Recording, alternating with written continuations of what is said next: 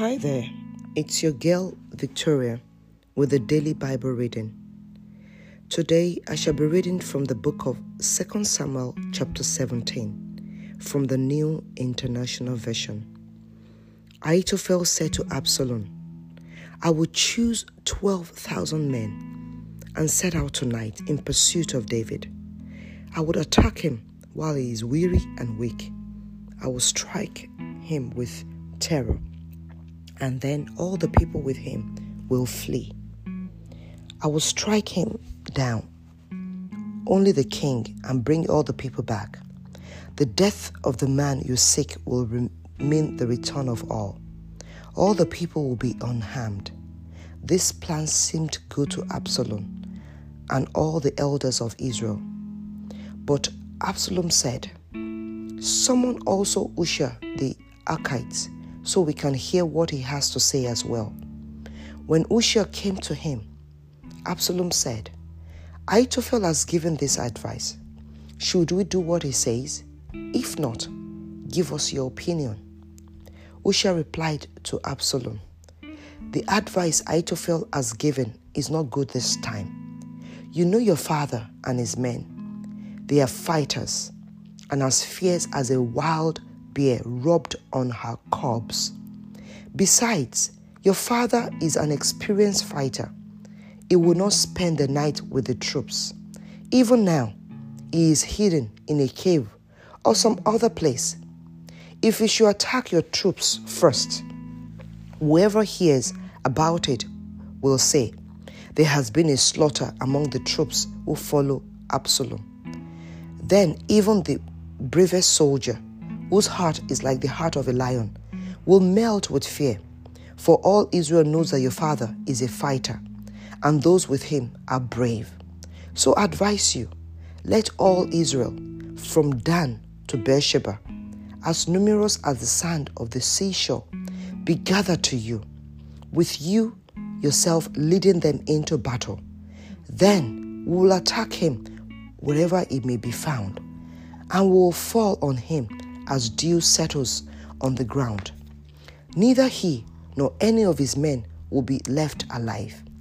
If he withdraws into a city, then all Israel will bring ropes to that city and will drag it down to the valley until not so much as a pebble is left.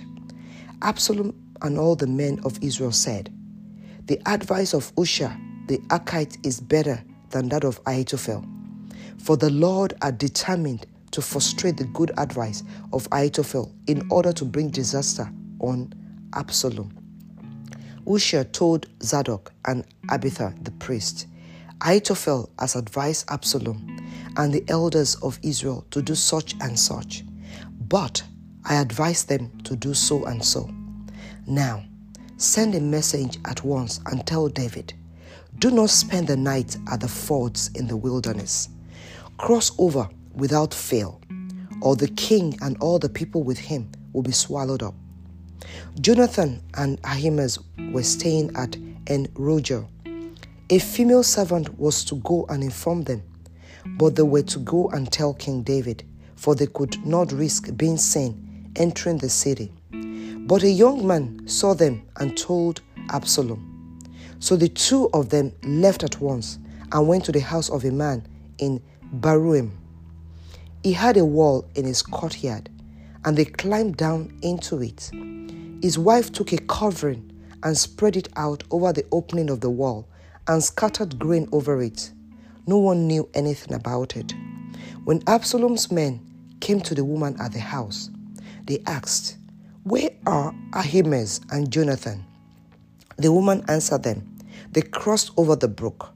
The men searched, but no one was found, so they returned to Jerusalem. After they had gone, the two climbed out of the well and went to inform King David. They said to him, Set out and cross the river at once.